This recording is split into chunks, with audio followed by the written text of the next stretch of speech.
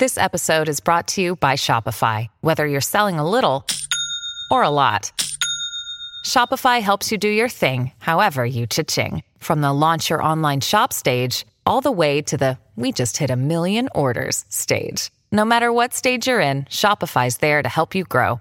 Sign up for a $1 per month trial period at shopify.com/special offer, all lowercase. That's shopify.com/special offer. Welcome to the Heart of Dating podcast. Hey, it's Kate. I'm so glad you could join us this week as we try to untangle the ever so ambiguous world of dating as a Christian. Over here on Heart of Dating, we get real as we answer some tough questions and uncover transformative ways to approach Christian dating. Oh, and you better believe we have some laughs along the way, because last time I checked, the struggle is #real. You know what I'm saying? Now, let's get to the heart of the matter. Why, hello, everyone. Welcome to the Heart of Dating podcast today. My name is Kate Warman, and I am your host here on this podcast. And whether you are brand new to us, you just discovered us, or if you are recently new, been added and found us in the past few months, or if you've been around forever, I'm just so glad you're listening today. It's starting to warm up here in Los Angeles, and I gotta say, my quarantine walks have been extra joyous with all the sunshine. I've been skipping around, and it's just making me so excited. Just the little things right now. And I gotta say this, there's something about this time in quarantine that's making me just appreciate the simplicity of things like sunshine or reading on my front porch. So I'm kind of liking that part of it. Now today for our Heart of Dating Select episode, we're throwing it back to an episode with the wonderful Carrie Lloyd, who is a friend of mine. She is an author, speaker, and pastor at Bethel Church, as well as a coach. And in today's episode specifically, Carrie and I talk about singleness, and singleness especially as you get older while having to battle loneliness. Carrie today shares her heart and journey of finding freedom and hope in her singleness life, as well as how she's learned to be now 40 years old, single, and still loving the journey. She really does live a life of vibrancy and fullness and has found ways to combat comparison and loneliness so wonderfully. This conversation is rich, it's encouraging, and it's helpful, and I'm really excited for you to hear it, especially because during quarantine, many of you right now might quite possibly feel extra lonely in this season. So I really hope that this conversation with Carrie encourages you. Also, just a quick announcement, you guys. I am so excited about this, but we recently launched our digital dating platform called Drop the Hanky Digital Dating. It's a platform featuring videos of Christian single men from around the world. These Christian guys have actually created 1-minute personality videos, which helps you to really understand a little bit more about these guys than if you just met them on a dating app. We really want to encourage you to not give up on dating, even in quarantine.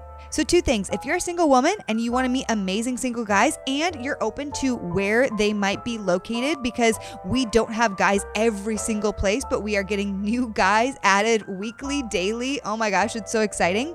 But if you are a single woman, want to join us and meet all these single guys, then you can go to bit.ly/dropthehanky and you can pay a one-time fee of $9 and join our program. Then conversely, if you're a single dude or if you know a single dude in your area or really wherever, we'd love to invite you to nominate them to do this so we can keep adding stellar guys to the platform.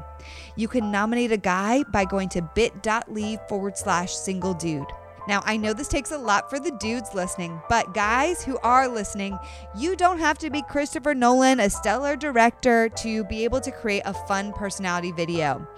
Trust me, the guys who have created videos, they are fun, they are unique, they are also nervous, and they don't really know how to take videos either. So just do your best, give it a shot, see what happens. Now, ladies listening, there may be guys in your area, but there also may not be guys in your area just yet, but be patient because we are adding new guys to the platform frequently. And one thing we love about this is it gives you a curated set of Christian men. So we are specifically going through these videos for you ahead of time. All right, so I'm super excited about this program. I hope you guys enjoy it. And I also hope you really enjoy the episode today with Carrie Lloyd.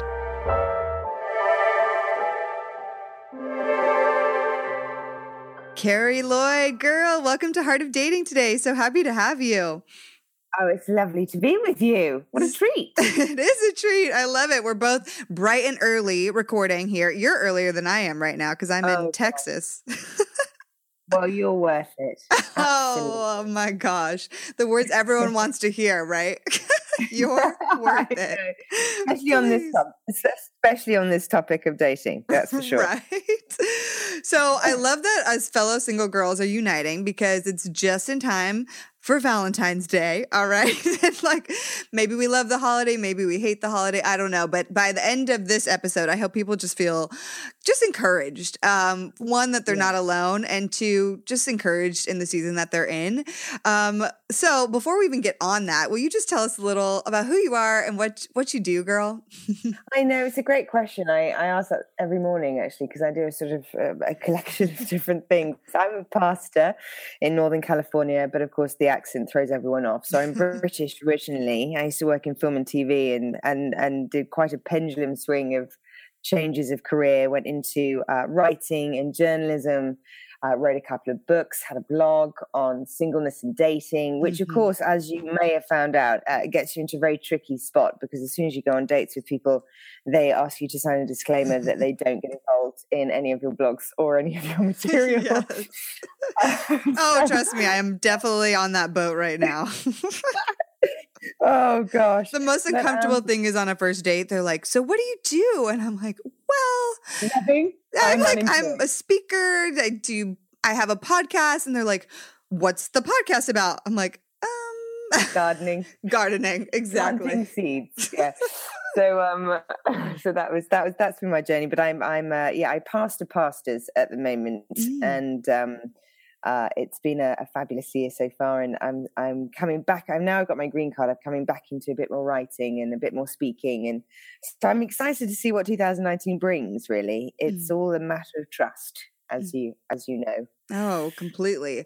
And so I love that. I love what you've been up to. I've listened to your podcast that you have, and I'm aware of your amazing books, which are just incredible. So girl, the reason why I'm just so excited today is because it is Valentine's Day. And especially around this time of year, it kind of becomes, I feel like, not just National Love Day, but also National Single Awareness Day. And I personally feel this in many ways. And if I'm just being really honest, last year I spent Valentine's Day eating gluten-free mac and cheese, drinking wine, and stalking an ex-boyfriend. And that was it. That was my Valentine's last year. And so I said, I vow for this year to be different. Well, have you noticed how many people go on social media fasts or a silent vow for a week over Valentine's Day? Honestly, okay, I feel it. Is this connected on some level? Yeah. Perhaps. Or you have the very defined, well, it's just a day of commercialism, quite frankly, and I'm not going to fall for that whole thing. So I just see these amazing responses to it. I think, for many years, I think over the journey, we've done lots of Galentines and girls' nights, and or all the singles come together and have a big party. And I hope to try and match people. Yeah. Oh, I love that. Been very successful. Mind you, we had one particular year that it was me and a male friend, and we decided to do this sort of party together. But it's like we sort of just invited everyone that was single. Rather than strategically thought whether anyone was compatible. So it ended up being a bit like a school disco when you're a teenager and all the girls were in one room and the guys were in another. And I thought, oh my goodness, like the middle school dances or junior high. Oh, bless that. So, no. So strategic matching of singles together. Yes. Is probably the best way forward. Which honestly needs to happen more. But okay, so we've established we're both single. Tell me what life is like for you right now as a single woman. Well, I just hide under a rock and people just put little plates of food underneath it and then I slip it out. No, I honestly would say, I'm 38 now. It's been a while since I've been in serious relationship with someone. I do plenty amounts of dating, I would say. Yeah. Not with everybody that gives me an opportunity to have a date with them, but I do like to give someone a chance. And I normally my dates tend to just look like developing friendships with people now, because I think there's such a pressure and so much nervousness, not for me, but for other people that might go on a date with me. Maybe that's something more to do with myself. But they're like, wait, Carrie has written these books and she's a pastor, and like, wait. Yes, guys in their different hats. I think for me, it's just, it's honestly, it's very important, I think, to be honest about how you're feeling. And I used to be very defiant and say we don't need a man and be very independent. And I think I was so scared of having hope in this one particular area that I kept very busy to a point of burnout.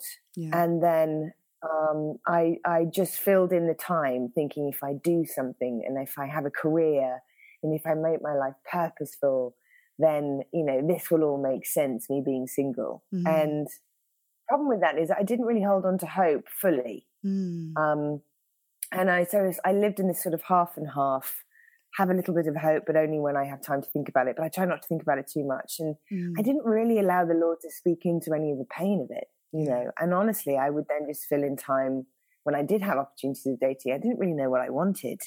And I also didn't really know who I was. So I'm in this really nice spot, to be honest with you, where I've stopped burning out. And the last year was a really big turning point for me, honestly. You can see people around about 34 starting to lose a little bit of faith in whether they're going to meet someone.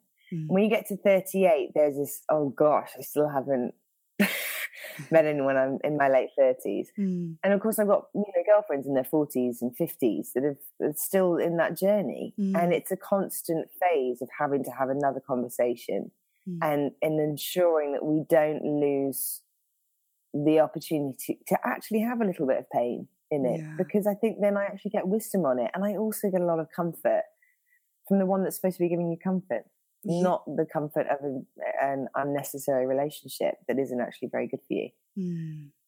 That's so good, because it is so hard. Like, we just have to be real that as we get older, as we see what's happening around us, it's hard to not question, like, will my time ever come? Or am I actually valuable? Or am I actually worthy of this? And so kind of that's bringing up for me just the thought of comparison, and which comparison is obviously, we all know, like, it's a toxic thing, but it doesn't mean it's never going to happen. We can know it's toxic, but to never engage in it is another thing. So how have you learned to just combat that comparison as you've grown older, as you're now 38, comparison from either other friends who are married or just media, rom-coms or social media, like all of it? How have you been able to kind of combat that? I would say a few things. One is I actually have friends that are married and friends that are single. So not just compartmentalizing my friends to suit my own season. And it was one of the toughest times for me, I think, honestly, with me still being single and other friends getting married, is when some of those friends make a decision that they no longer want to be as close to you because it's more convenient for them to have couples as friends because they're in a couple now. And that's probably the most painful part of being single, is less the comparison, because if I look around at all these wonderful marriages that surround me, I don't want to marry any of those guys. Those aren't the guys for me. Then not one of them is my husband, if that makes sense. So comparison helps if you're a little bit rational, going, yeah, but none of those husbands you would want to marry.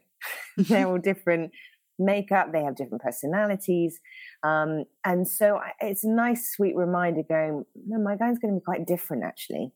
And so reminding yourself to have friends around you that see you for exactly who you are, that want the things that you want, but don't wish that you were in a different season for them to feel more comfortable. It's actually quite painful for people that are getting into relationships with their single friends because they don't know how to navigate.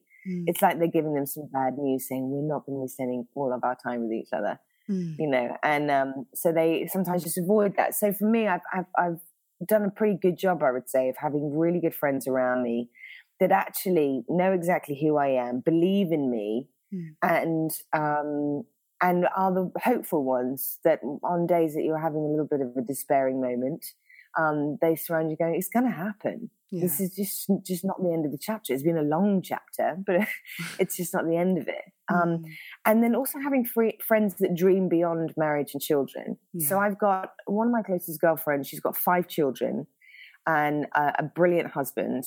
And one of the things I would say is that I actually have noticed an awful lot of the times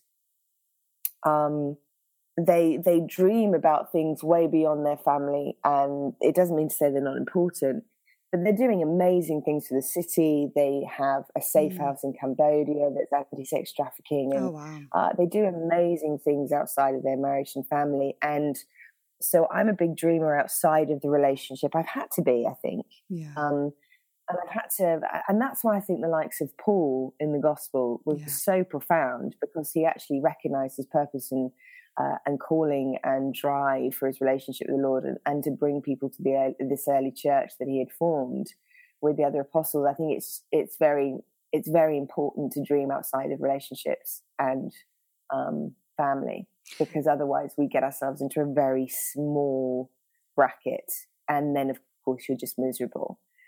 I totally agree. And I had someone actually ask me this question more recently, like, okay, so I feel like God has called me to be a wife or to be a mother, and I feel like that's part of my purpose, but what do I do until then? And I'm like, that's great. That's amazing that you have that desire and that you feel God's put that on your heart. But I don't think that that's the only thing God wants to use you in. And so how can you steward your current season well? And like what you're saying, like, have these dreams, have a vision for your life as a single, like looking at Paul and the ministry he created from the inside the, walls of a jail or whatever. Like he did so much. He said, my circumstances don't define me, basically, through what he did, and I feel like as singles, we can kind of see that and say, it's not like a small deal. I'm like, think about it. Think about what Paul was doing. Like, that's crazy. I don't think I would have, I don't know if I could have that much perseverance, endurance, boldness, and courage to like continue to go after what I feel God was calling me to if I was in those circumstances. Absolutely. And so, but he did. And I think we kind of like read over stories in the Bible or situation, and we're like, oh, that's great. But like, can we just sit and take in, like, that's huge. And we can also do that today. And we're not in a prison, Well, he had a huge amount of community as well. I mean, he was very proactive in correspondence, hence the letter. And very proactive at who he was spending most of his intentional time towards. And I would say, to your friend that was saying, I feel like I'm wired to be a mother and a wife, and we have these yearnings, I just don't think they were built in us to tease us. They're definitely things that we feel like we can't switch on until we are married and have children. And I've seen it be pretty toxic in relationships when the girls are like, okay, let's go, let's get married. And they get very impatient with the guy that is just trying to enjoy the moment with them and just discovering them. And so for me, I'm like, there are actually many other areas that you can actually force is the wrong word, encourage or even build the muscle of, so your maternal instinct, for example. Well, who are the people in your life that you could be maternal towards at the moment? And the younger people that are actually desperately needing a spiritual mother. For me, I'd been pastoring, so that certainly takes up an awful lot of the muscle that wants to cover and nurture and help someone through a crisis. Instead of being able to cook for my boyfriend or do a nice candlelit dinner, I'll do one for 6 of us that are all just longing to have community too. And so there are many different areas, and I know it's not quite the same, because in an intimate relationship where you really get to be witnessing another person very much in depth is not the same as having community as 6 people, and you're all sort of on different seasons and have to navigate dynamics all the time. But I think we've got to be careful not just we just sit and wait for somebody to come, and then it just puts so much codependency into that relationship from the get-go. My favorite word, or not favorite word, but the codependency is so true. It's like now I'm fully dependent on you, and how you treat me and how what you do to me fully defines who I am. Oh my gosh, I say it from the lips of a person who's so guilty of this in the past, defined so many of my past relationships, but it doesn't have to if we're aware of it. Something else I love that you brought up is just relationship with married couples. I do think, Like, how can we as singles, because that's hard, right? Like, even when you're in a dating relationship, you're like, oh, let's just get together with all the couples, even in dating. And then you actually, even though you're not married, you still leave out all your single friends, even from that. How can we encourage, what do we do as singles, like with married couples who are doing that? How can we even step in and maybe say something to those married people? What do you think about that? Do you mean as in the way that they are with us, and the fact that they are a little bit cheeky? Yeah, because we celebrate we celebrate marriages, we celebrate babies. How can we encourage like the married people around us, like, hey, I still matter too, or have conversations with them, because I think we just kind of accept it as that's the way it is, and I don't think we really have to. Yeah, I think that's true. We actually have, we sometimes wait upon the marrieds to invite us to dinner, whereas I started to just instigate dinners of my own for them to come to us. And if they said no, they said no. And I think we have to be very careful of our expectations of marriage, recognizing they do actually have quite a lot of responsibilities of children and work and keeping the house over their heads. So I think it has to come with a lightness, not a disappointment. There'll be some married couples that just don't have that ability to involve themselves into your lifestyle, which is fine. You have to kind of smell the roses on this one, in the sense of those couples that I refer to, they just really love me, and so they just invite me to everything that they want me to be at. And equally, I do the same with them towards me. But there's this sort of lovely dance of, we might be busy with work, we might be, a month until we see each other again. But I would say this, it's so important for me to have married couples around, because they do have a bit more of a sort of knowledgeable understanding of covenant and what is necessary in marriage for it to work. And so I have healthy marriages around me. And it always surprises people when I say, if those married couples sit around me and I bring a guy that I'm interested in to dinner, and they're very open-minded, but if they turn around to me and said, actually, Kaz, this isn't the guy for you, I'm not feeling it, he feels a bit controlling actually, or, so unless he's willing to work on that stuff, just be a little bit more mindful. It really surprises people when I go, okay, I'll take your word for it. And I actually have, on a few occasions, just not followed through on that relationship. People are stunned, because they're like, how do other people get that much power in your life? And I'm like, because I actually get so subjective with knowing my weakness and my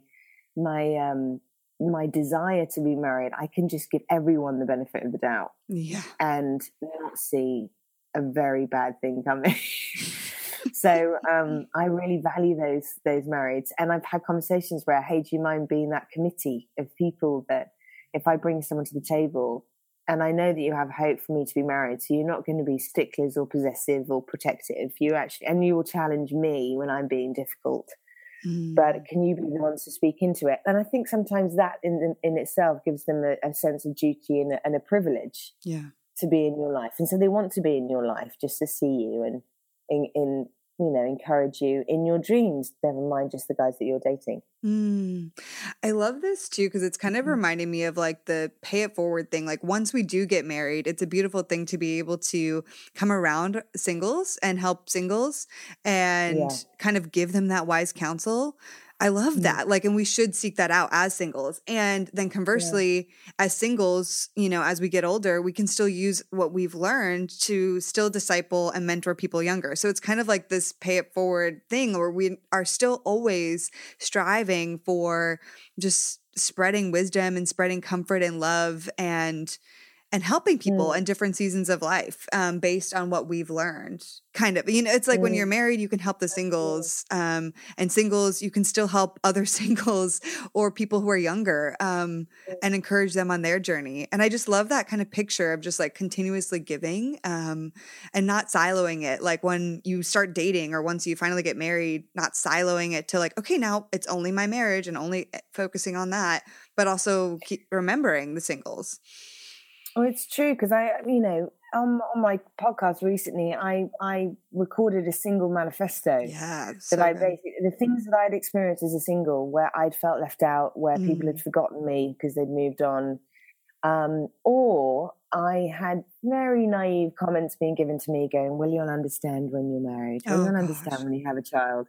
And it's not only patronizing, it's very hurtful for people that have just so longed to have children. Or that fantastic line of like, you probably need to hurry up. I'm like, is that not helpful? Oh, I was supposed to hurry up. Oh, I didn't even think of that. Thank you for bringing that to life. So I wrote this single manifesto of things that I promised I would never do once I ever get married to my single friends. So things that I will always include. I will have a dinner every week or every 10 days to make sure that you guys have a place at the table. I will never suggest that you don't know as much about life as I do. And that's the beauty, again, about having married friends and family going, Carrie, honestly, I know we've had 3 children, but it doesn't necessarily change you. You learn an awful lot about what your limitations are and what your capacity is. But knowing you and knowing that you've kind of living your best life as much as you can, you'll learn things, but you don't become a better person necessarily. And that was so actually weirdly so comforting, because there are times where those lines get under your skin a bit and you start to question. I remember crying my eyes out about 7 years ago at one of those comments. And I realized it was really starting to make me question my worth, and I felt very outcast. And, you know, Christ was very big about loving the outcast. And yet, even in the church, we're doing a terrible job actually creating more of an isolated sensation for those that are single. And yet, over 50% of the churches are single, you know. And so it's more and more ways of just feeling isolated to that point, like even within the church, which is why I'm so passionate about doing this podcast and just spreading conversations, because I have found that in some ways pastors some pastors, especially married, are like, well, I don't even know what I'd say to the dating people because I'm not there anymore. It's 2019. And I'm like, no, but we still need you to serve us in some way. Just create an opening. And I love that single manifesto that you did on the end of that podcast, or you said it at the end of that one podcast you did on singleness. And it was so powerful. I almost was crying listening to it because I'm like, how beautiful is that? Like we can use what we've learned in the singleness and use that in our life currently, but also when we are married, and we can help change the culture of it. And something I think is also, sorry, no, go ahead. You go ahead, girl. One of the things that I have noticed at times when it's a healthy marriage, people don't normally get insular, or they just focus on the other person and then their children. The healthiest marriages that are very kingdom focused are only add to the table, only invite more people in. Yeah. And I've noticed that sometimes, because we've been so fixated and so almost idolatrizing marriage, we have lost the opportunity of all the amazing things and the freedom that we have as singles to do much bigger and bolder things than you even recognize. And the irony is you probably meet them whilst you're doing it. But I think we've got to be so careful that we don't make marriage an idol. And that's where I honestly have seen some of my favorite people on the planet are still waiting for their person, so to speak. And but they don't think they're unlovable. They are utilizing to the full all of the time that they get to spend in dreaming and living at a vulnerable risk of just trying out their dreams. Hey friend, popping in here for a quick break in the episode today. I got a question for you. Do you want some extra community and support during this time? Well, if you do, I want to encourage you to take your relationship with us to the next level and join what we're doing in our Heart of Dating community. You can join the party over on Instagram at Heart of Dating, where we post helpful and encouraging content almost every single day. And we also love hearing from you in our private DMs, and we interact with just about every single DM that we get. Now, another way you can connect with us is to go to Facebook by visiting facebook.com/Heart of Dating. You can like our Facebook page, check out what we're doing over there, and then you can even request to join our private Heart of Dating Facebook community. You can do that by going to the left-hand side of the Heart of Dating Facebook page, clicking groups, and selecting the private group and filling out a few questions to join. Now, there's one more thing that I want to share with you that's an incredibly helpful resource during this time. Right now, more than ever, we've been inundated with extreme changes, and it might be causing levels of confusion, grief, and even fear and anxiety within your life. I got to speak for myself personally, and I know that I've been struggling with an abnormal amount of fear and anxiety in this season. So something that's really helped me at the moment has been being able to actually talk to someone who can truly help me sort through all the things I'm thinking and feeling. So for me, that looks like going to therapy. And specifically in this moment, I love going to Faithful Counseling. Faithful Counseling is a faith-based online therapy network that incorporates Christian principles, prayer, and spiritual practices. To find the therapist that's right for you and your needs, you just have to fill out a quick form and you'll get connected with a therapist in under 24 hours. You can log into your Faithful Counseling account at any time. You can send a message to your counselor, and you can also schedule weekly video or phone sessions and do it all virtually from the comfort of your home. Another thing that I love about Faithful Counseling is that financial aid is available. And not only that, it's pretty affordable already. So guys, if you've been looking to try out therapy, and especially right now, if you just are finding yourself really confused and needing to process some things, then I encourage you to consider trying out Faithful Counseling. And for Heart of Dating listeners, you get 10% off your first month by going to getfaithful.com/Heart of Dating. That's getfaithful.com/Heart of Dating. All right, guys, back to the episode.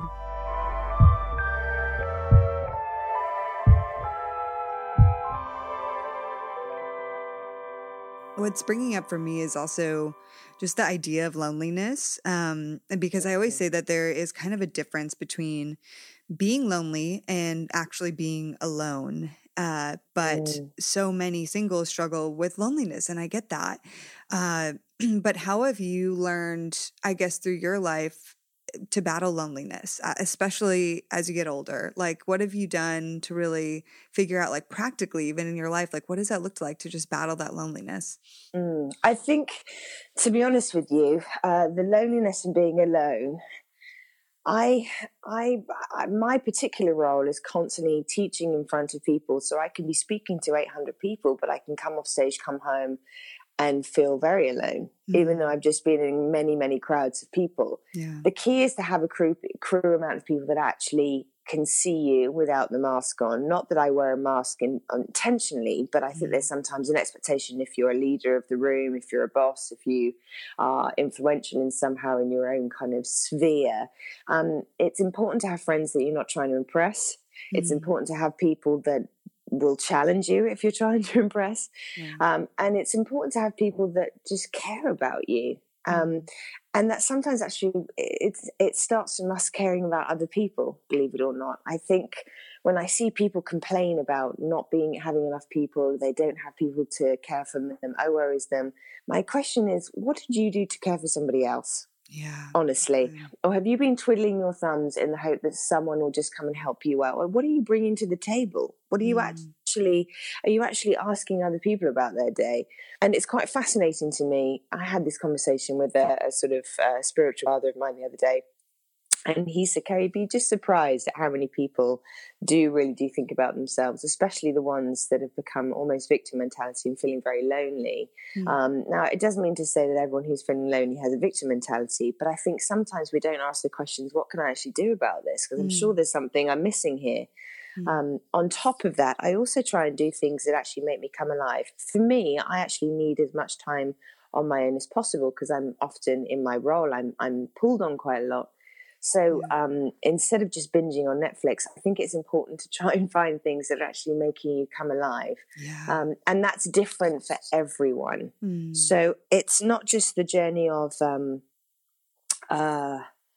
finding people to fill in the time. It's actually having enough space to have that constant conversation with the Lord throughout the day, whether you're with a lot of people or on your own, and asking asking how the Lord is doing, what the Lord's grieving over, kind of getting away from this introspection that can take place when we are singles. And I've been guilty of it a lot of time.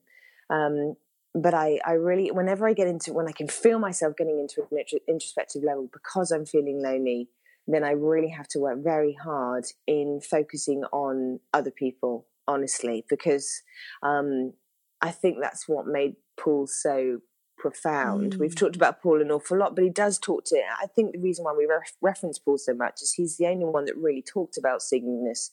As in, I wish you were all single so that you had your undivided devotion to the Lord, you know? Yeah. And I think there is something in this where I'm like, yeah, so what does undivided devotion look like? And it doesn't look like filling in the spots for my own loneliness. It actually means that with the compassion that I so long to have when I'm lonely, I actually find space to give that to other people. There's always someone more lonely than you, so go find them and go and help them, you know. And we're called to be a cut above, we're called to be set apart. So it's in these moments that we have to distinguish ourselves as being believers in the Lord that comes to comfort, but also uses you to co-labor with him to comfort other people. What's so fascinating is that I often find that kind of that solitude can be intimidating for people. And I think that if you're not okay with yourself alone, then how are you going to be okay with yourself with someone else? It doesn't make that go away. Because even if you're married, it's not like there's that person might go on a business trip, or you're still going to have time alone even when you're married. So I think it's so important to figure out ways to cultivate like enjoying and loving solitude. And some of those disciplines like silence, solitude, and stillness, you know, but the solitude part is how can we actually love being with ourselves? And that was a big part of my journey where I didn't know how to be alone. I didn't like it. It made me anxious. I had extreme FOMO. I had to be a part of everything. But when I really broke that down, I realized it's because I don't really know what I'm like when I'm just with myself. And I'm kind of terrified to just look at myself and have that time just with myself and God. Like I really was at the end of the day. And so I've had to go on this journey of how can I love being by myself? Like for someone who is a doer, I'm a 3 on the Enneagram, and those types of people, that kind of the 2, 3, 4s, they really need more solitude because they so crave people. And so I've had to go on this journey of like, okay, God, help me to love myself. Like one of the biggest things that was hard for me to do, I think it was about 1.5 years ago, was to actually go alone to a movie. And it was like, I did not want to do it. I was like, no, because part of watching the movie is like, I'm like looking at my friend or whoever I'm with and smiling, and you laugh together. And I like fed off of that, and I liked that experience. And so I said, you know, why am I so afraid of this? Let me do it. And so I went to a movie by myself, girl. And it just so happened to be a crier. And I was really thankful about this because I bawled my eyes out and I was alone. And I was like, this is better because no one has to watch me bawl my eyes out. I could do it in solitude and it feels good. And so now I've trying to cultivate this practice of like taking myself on a date night. Okay, if I'm in a dry spell, okay, whatever, a dry spell of not a ton of dates, why can't I like buy myself flowers and go to dinner and also like, it's so cheesy sounding and I get it, but like have a date with God, okay? And bring God into this solitude time. Like I might go to a restaurant and bring a book and have a glass of wine and journal and literally just be talking to God. Literally. It's like, but it's been the sweetest moments to actually be able to enjoy who I am alone, you know? I don't know. I just wanted to say that because it's so important, I think. Well, this is what I mean about the opportunities that we have when we're single. We have the opportunities to stretch muscles that you won't get to necessarily stretch when you're actually with someone. You don't get to hide behind someone. You don't get to just comfort yourself with the company of your partner, and then you don't have to think about things that you actually should perhaps be looking at and confronting. You build this sense of self-management and purity and sexual ethics and all those kind of things. you know, when I've mentioned this in times before in some of the stuff I'm teaching, you can feel on a guy or a girl whether they've got some element of a porn addiction on them. There's a sense that, and it's not so much that they're full of us, it's actually just you can feel how non-still they are. They're not peaceful. They're constantly erratic. They're constantly trying to fill in from you. You can feel the pull that they're bringing in to satisfy something that they should be stretching and confronting themselves. And so that sense of being alone is another part of stretching the muscle. And I love it. I actually love spending time with myself and love hanging out and discovering something new. And I actually, John Mark Comer, I think you've had him as a guest. Oh yes, he's so good, John Mark. Right, man. so he's amazing about talking about the Sabbath. Yes. And I know he often talks about spending that with his family, but there is something about the Sabbath that I get to. I don't put anything in my diary now from Friday afternoon till Saturday, no matter how much my PA is trying to change that. I'm like, no, this is me time. Yeah. And so I look forward to every Saturday and Friday going, oh my gosh, what am I going to do this weekend? And it sometimes will be with friends and it'll be dinners and those kind of things. But the phone is off. I have big news. I have reverted to, wait for it, the landline telephone. What? I know. I've literally made a decision for about a month or two to go back to that. Of course, everyone hates it. Oh my goodness. Wait, so I can't text you? And I'm like, no, you either email me or it's a delightful thing called calling someone. Oh, and my word. You don't text at all? I did not know I'm weaning off. I'm going through like a 2-week thing of weaning off because, of course, everyone is so used to texting me that they've forgotten that I'm not going to respond. So now I'm starting to go, you can email me that. You can email me that. You can email me that. So it's actually harder for my friends than it is for me because I've made the executive decision. But now I'm requesting my friends to sort of come join me and not texting me. Yeah, exactly. Which is really selfish in some ways. But at the same time, I'm just trying it out. And I'm not joking. I'm way more present. My housemate was saying, you do feel more present in the sense of your phone's not blowing up. You're not distracted with your emails coming through at 8, 9 at night, which you would want to be responding. So you keep on top of the game and this constant, I must catch up. And I'm not falling behind. Yeah. But I would say it's really lovely at the idea of like, if a guy does call, he calls my landline telephone. And you have this, and I'm sort of like, I wonder who it is because I don't have caller display. I can't choose to screen people if I don't, And it's actually really good for me. It's stretching this other muscle of like, yeah, I either answer the phone because I can or I don't because I can't. I don't have to go through this constant. The world is rushing at me. Oh, I swear it's changing the game. I may actually always stay to a landline telephone until my car breaks down, and then you're like, I need to call. Spot. Yes, yeah, exactly. No, I admire you so much. I honestly love that. I will not say that I'm committing to do the same, but I do agree with boundaries. I do think, man, girl, that is like, oh my goodness, convicting. And also like, I don't know if I could, but I respect it. And the thing that you're saying is though, it's like boundaries and you're recognizing like that's a huge distraction. And it makes it so people have to be intentional with you, which also is great because if you're dating, the guy has to be intentional, right? He has to call you. And that's actually incredible. Like there are so many things that can just be solved over a simple conversation versus a 30-minute text conversation. Like we could have solved this in 5 minutes over the phone. It's like, totally. But we've drawn it out for 30 minutes over text. Yeah. Oh my word. Yeah. And something else. Okay. So first of all, props to you. That's incredible. I love it. And something I'm just thinking in this, that you've just like grown to love your time alone and with yourself and in solitude and all of that. I think it kind of also nods at the fact that in singleness, a huge component of this that I think is at the core. When I hear people saying, I'm weary of my singleness, I feel so lonely, what is coming to mind over and over is actually the element of self-love, because we have to love ourselves. And part of the self-love is actually practicing self-care.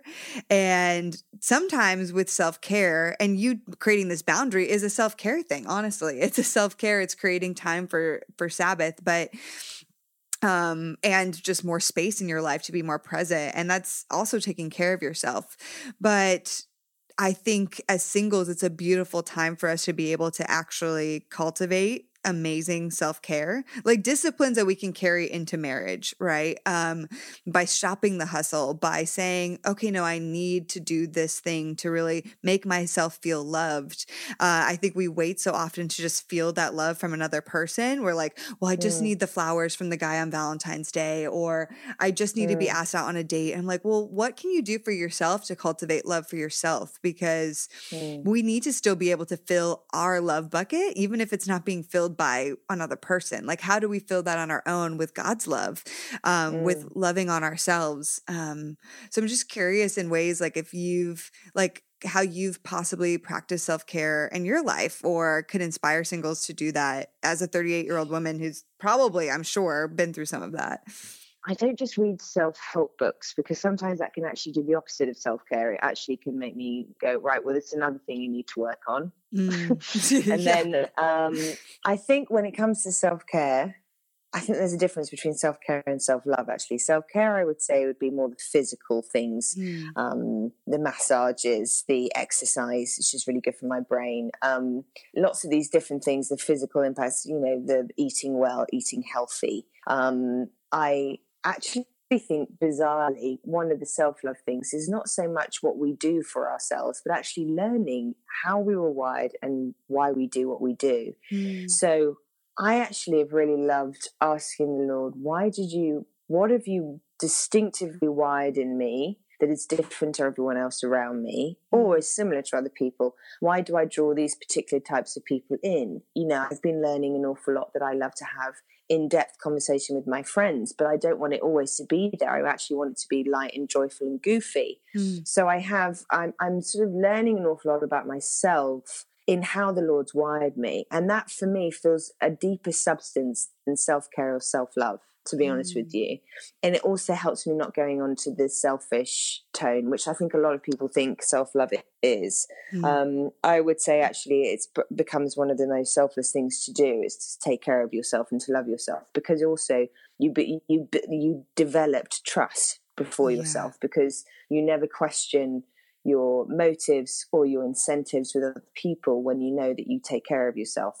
I love that. So I hope so. No, it's so good. I'm like listening and soaking it in. And I'm like, you're helping and challenging me in ways too. I think that it's been a harder thing in recent years to understand what self-care for me meant, and like, how do I use that to care for my heart personally through physical things, like daily things, weekly things. I didn't even know what I needed, to be honest. No. And some people need to go back to the basics of like, what do you actually need? Listen to your body, listen to you. And we don't listen to our body a lot. And then how much is actually helping others also self-care for me, or, and thinking that as, and not just doing it for that reason, but it actually it's actually good for our souls and our spirits to do that.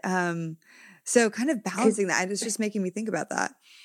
Well, also, I think when we're talking about getting on, one of the things I cannot stand, and I have to be very patient with as well, is we have a lot of this talk of getting our needs met. Are you getting your needs met? Yeah. Well, actually, for me, as I began pastoring other people and not focusing on getting my needs met, I actually got my needs met because I was actually caring about other people. And we've got to be very careful that we don't become rescuers and we're fixing people. And you can tell when it's codependency or when it's actually love, because you're not disappointed when they don't give you the same back. So you're not holding these elements of expectations. I think for me, self-love might be me raising a conversation with another person going, hey, so you've been getting in contact with me an awful lot. I'm just one of those who likes a bit of clarity, and no pressure on this at all. Are you interested in me?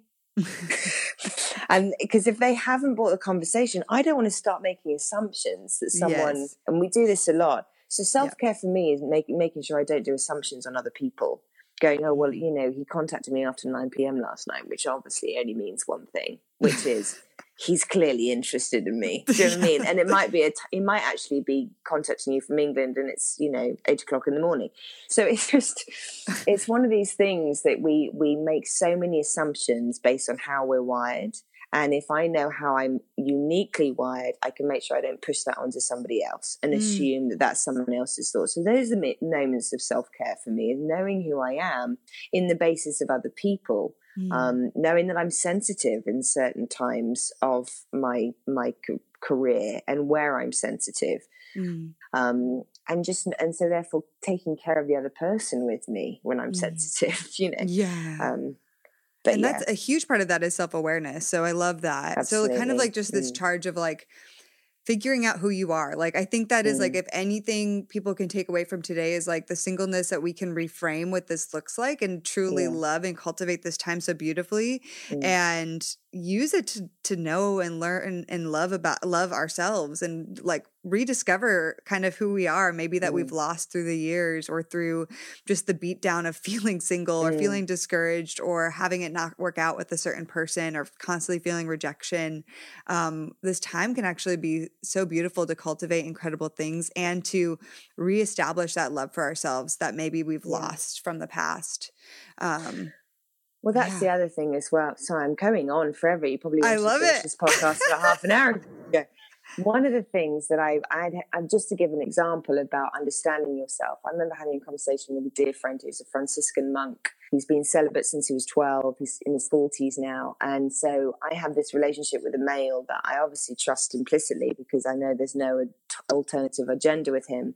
And he basically, I said to him, I'm having this pattern happen where amazing guys in their 20s, not 30s, 20s, are fascinated by me and they want to date me and they find me curious and almost like a conquest to their heroic stance of life.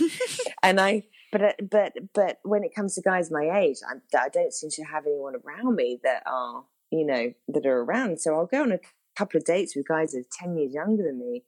But then I'm slightly sad because I'm like, oh, there is a distinct difference when it comes to 10 years between your ages of 20s to 30s, right? So there's a huge amount of life that you gain, and we as women gain more and more and more muscles that we're learning into surviving in life without a guy, so to speak.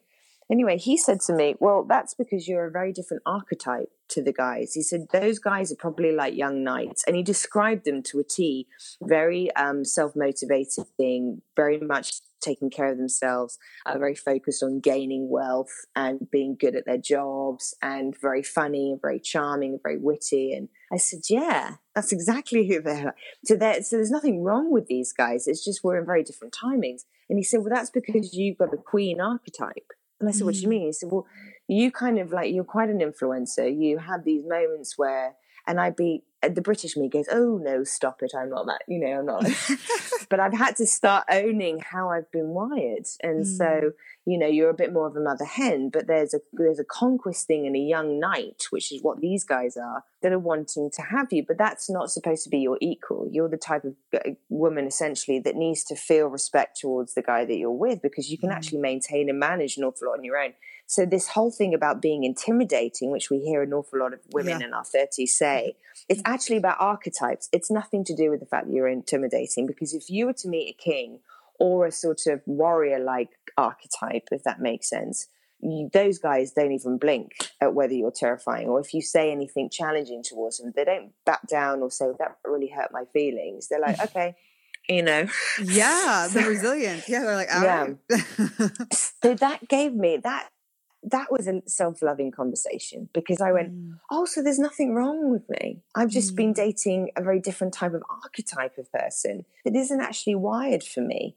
And funny enough, those guys end up being my friends. They don't end up being my, boyfriends. And the ones that are healthier can stay being friends with me and don't define my decision not to date them as something, a lack of their worth. Yeah. And so knowing yourself and knowing how you're wired, knowing these things that the Lord had built inside of you to co-labor with him, to do stuff with him, is really important to know and learn. And I bet you anything, we've been defining ourselves so much by our dating past, a back catalogue of disturbing experiences in our dating, and then we never actually own who we really are, which is, I mean, the guy you're going to be with is going to be amazing. Because you literally, you can hold yourself so brilliantly. You're a powerful woman. You know your voice. You've been inviting lots of people in. You're doing this just to help other people. So there's going to be a guy that your strength is he's just going to adore your strength. And anyone that you end up dating is not going to be questioning your strength or complaining that you're a career woman where you're not. You're just doing your job. That I receive that, girl. They won't see it as intimidating, but rather like they admire it, they respect it, they want to come alongside it in some version or way. I love that. And that really, it's taken me a long time to even accept that identity too, of like, because there's a lot of, I've come out and talked about this before, but like the idea that I'm good but never enough, and that lie that especially through dating lots of guys who are like, you're good, you're amazing, you're wonderful, but... and trying to face the but of like, well, what is it then? But I have to believe, and at the core, I believe that God has created me this way and fashioned me this way, just as he's created you the way you are as a powerful woman and a speaker and a leader. And the right person, those people, there's nothing necessarily wrong with those people, but God, I feel like knew in one sense that they couldn't join me and in this, and that we couldn't run alongside one another in that. And I can see that now so much more clearly when I step back versus saying like, oh, you're so amazing, you're so good, but, and when I think about it that way, I'm like, it's so self-defeating because it makes you go into the lies, and it makes you go into, well, what do I need to do to change, or how will anyone actually value me, versus now how I can see it, which is like, no, God has created me and called me to do these things for a reason, and the right person. And it only needs to be one, right? I don't need that's why I see rejection as like, okay, it's okay, because I don't need to marry every guy that I date. I don't need every person to want to be with me, honestly. It really only needs to be one person. And if it's not that one person in one moment, that's the crazy thing. I think also the other thing is I had to be very careful about not holding on to the people's lines of you're great, but those moments that as they're breaking away from you, they give you a list of why they're not with you, which honestly, anyone that I'm guiding or pastoring go, that's the most toxic thing you can do to someone, is to part by all of these negative things. So we have to be, I try to, in those conversations where I'm deciding not to be with that person after a few dates, or I just know that it's not going to continue any further, to not give them, unless they ask specifics, go, I don't feel like the compatibility is actually there, and not making it about them. But, and I also want to give them I remember one guy saying, is there anything that I did that you think I should change for next time when I go? And I went, I think that's the worst thing for me to tell you. I said, I actually want you to leave me feeling more valued than when you came into this conversation. And so here's where you were great and brilliant. And honestly, this reason of disconnection is not anything personal with you. I just know me, and I know what I'm supposed to be with. And it's what you are wired with and what you are designed to do is actually not for me, to be honest with you. But I know that the woman against you is going to be one lucky girl. And they can either take that or leave that. If they're really insecure, they're not going to believe you. If they are secure and they know their worth, then they go, yeah, you're right, she's going to be very lucky. Like, yes, she will be. So trying to leave them with a value point is key. Yeah. I always say people who've listened to this podcast hear me say this a lot, but I'm always like, try to leave people better than you found them. And that was from a pastor I interviewed last year, JP Pokluda. He first said that. I can't even take the claim for it, but I just reuse it over and over, that is a beautiful goal and that we should try to do. And you see it like dating as this opportunity to not feel so rejected that it takes us down and ruins our identity, when we're so rooted in self-love, when we're building these things like we're talking about, of like taking care of ourselves, learning to be alone with ourselves, and just stewarding this time well, when we can leave a relationship and a rejection feeling like, okay, that didn't have to take me down, but I learned so much about myself in that process. And I want to look back on my relationship saying like, I hope and pray that I can just leave people truly better than I found them. Okay, friends, you won't believe this, but at this exact moment in our conversation, me and Carrie's connection was lost and we just could not reconnect. It was such a bummer. So I just knew I couldn't end this episode without asking Carrie what was her final nugget of dating advice. So I had her send that in separately and I'm about to share it with you right now. It was so good that I didn't want you to miss it. So here is Carrie Lloyd's final nugget of dating advice.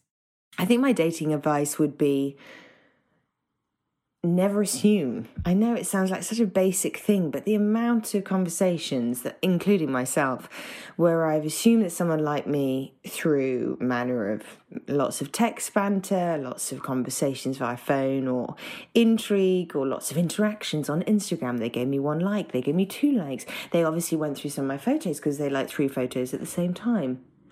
And then all of a sudden, we've gone into this journey of now we're starting to think about what colour they should wear at the end of the aisle whilst we're walking down in our wedding dress to them. And we haven't even met them for coffee.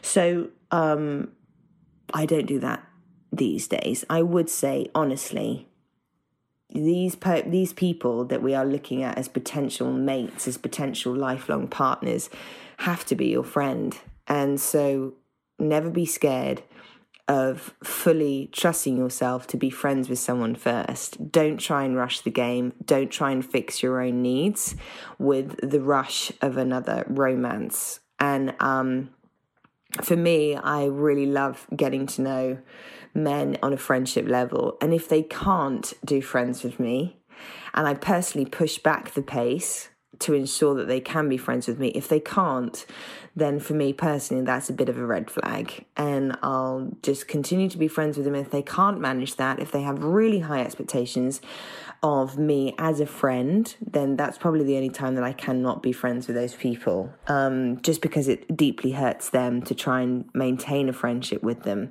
But it's normally up to them to adjudicate whether they want to be friends with me or not. I leave it in their court.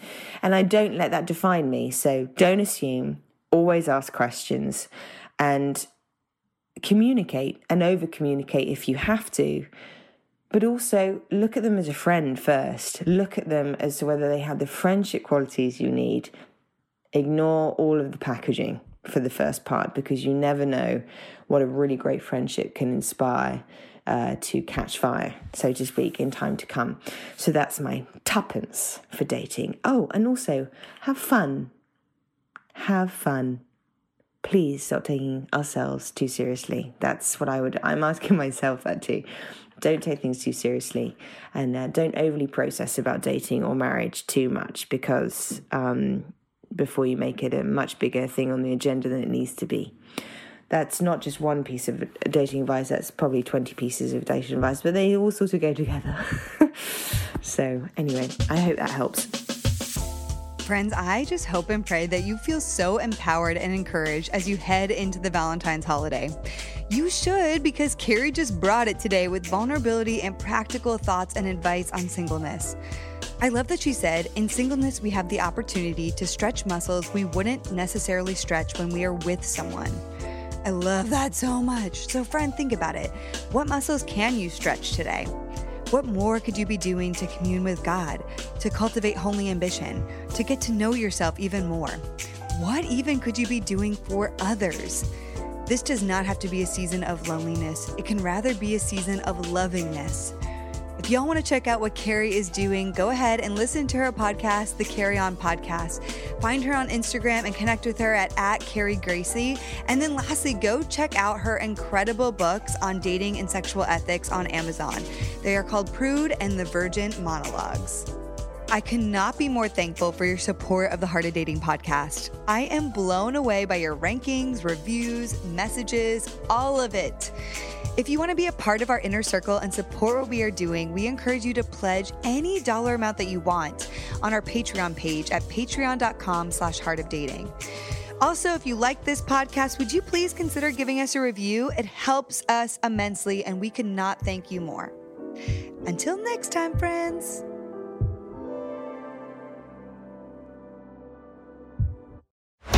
This show is part of the Converge Podcast Network.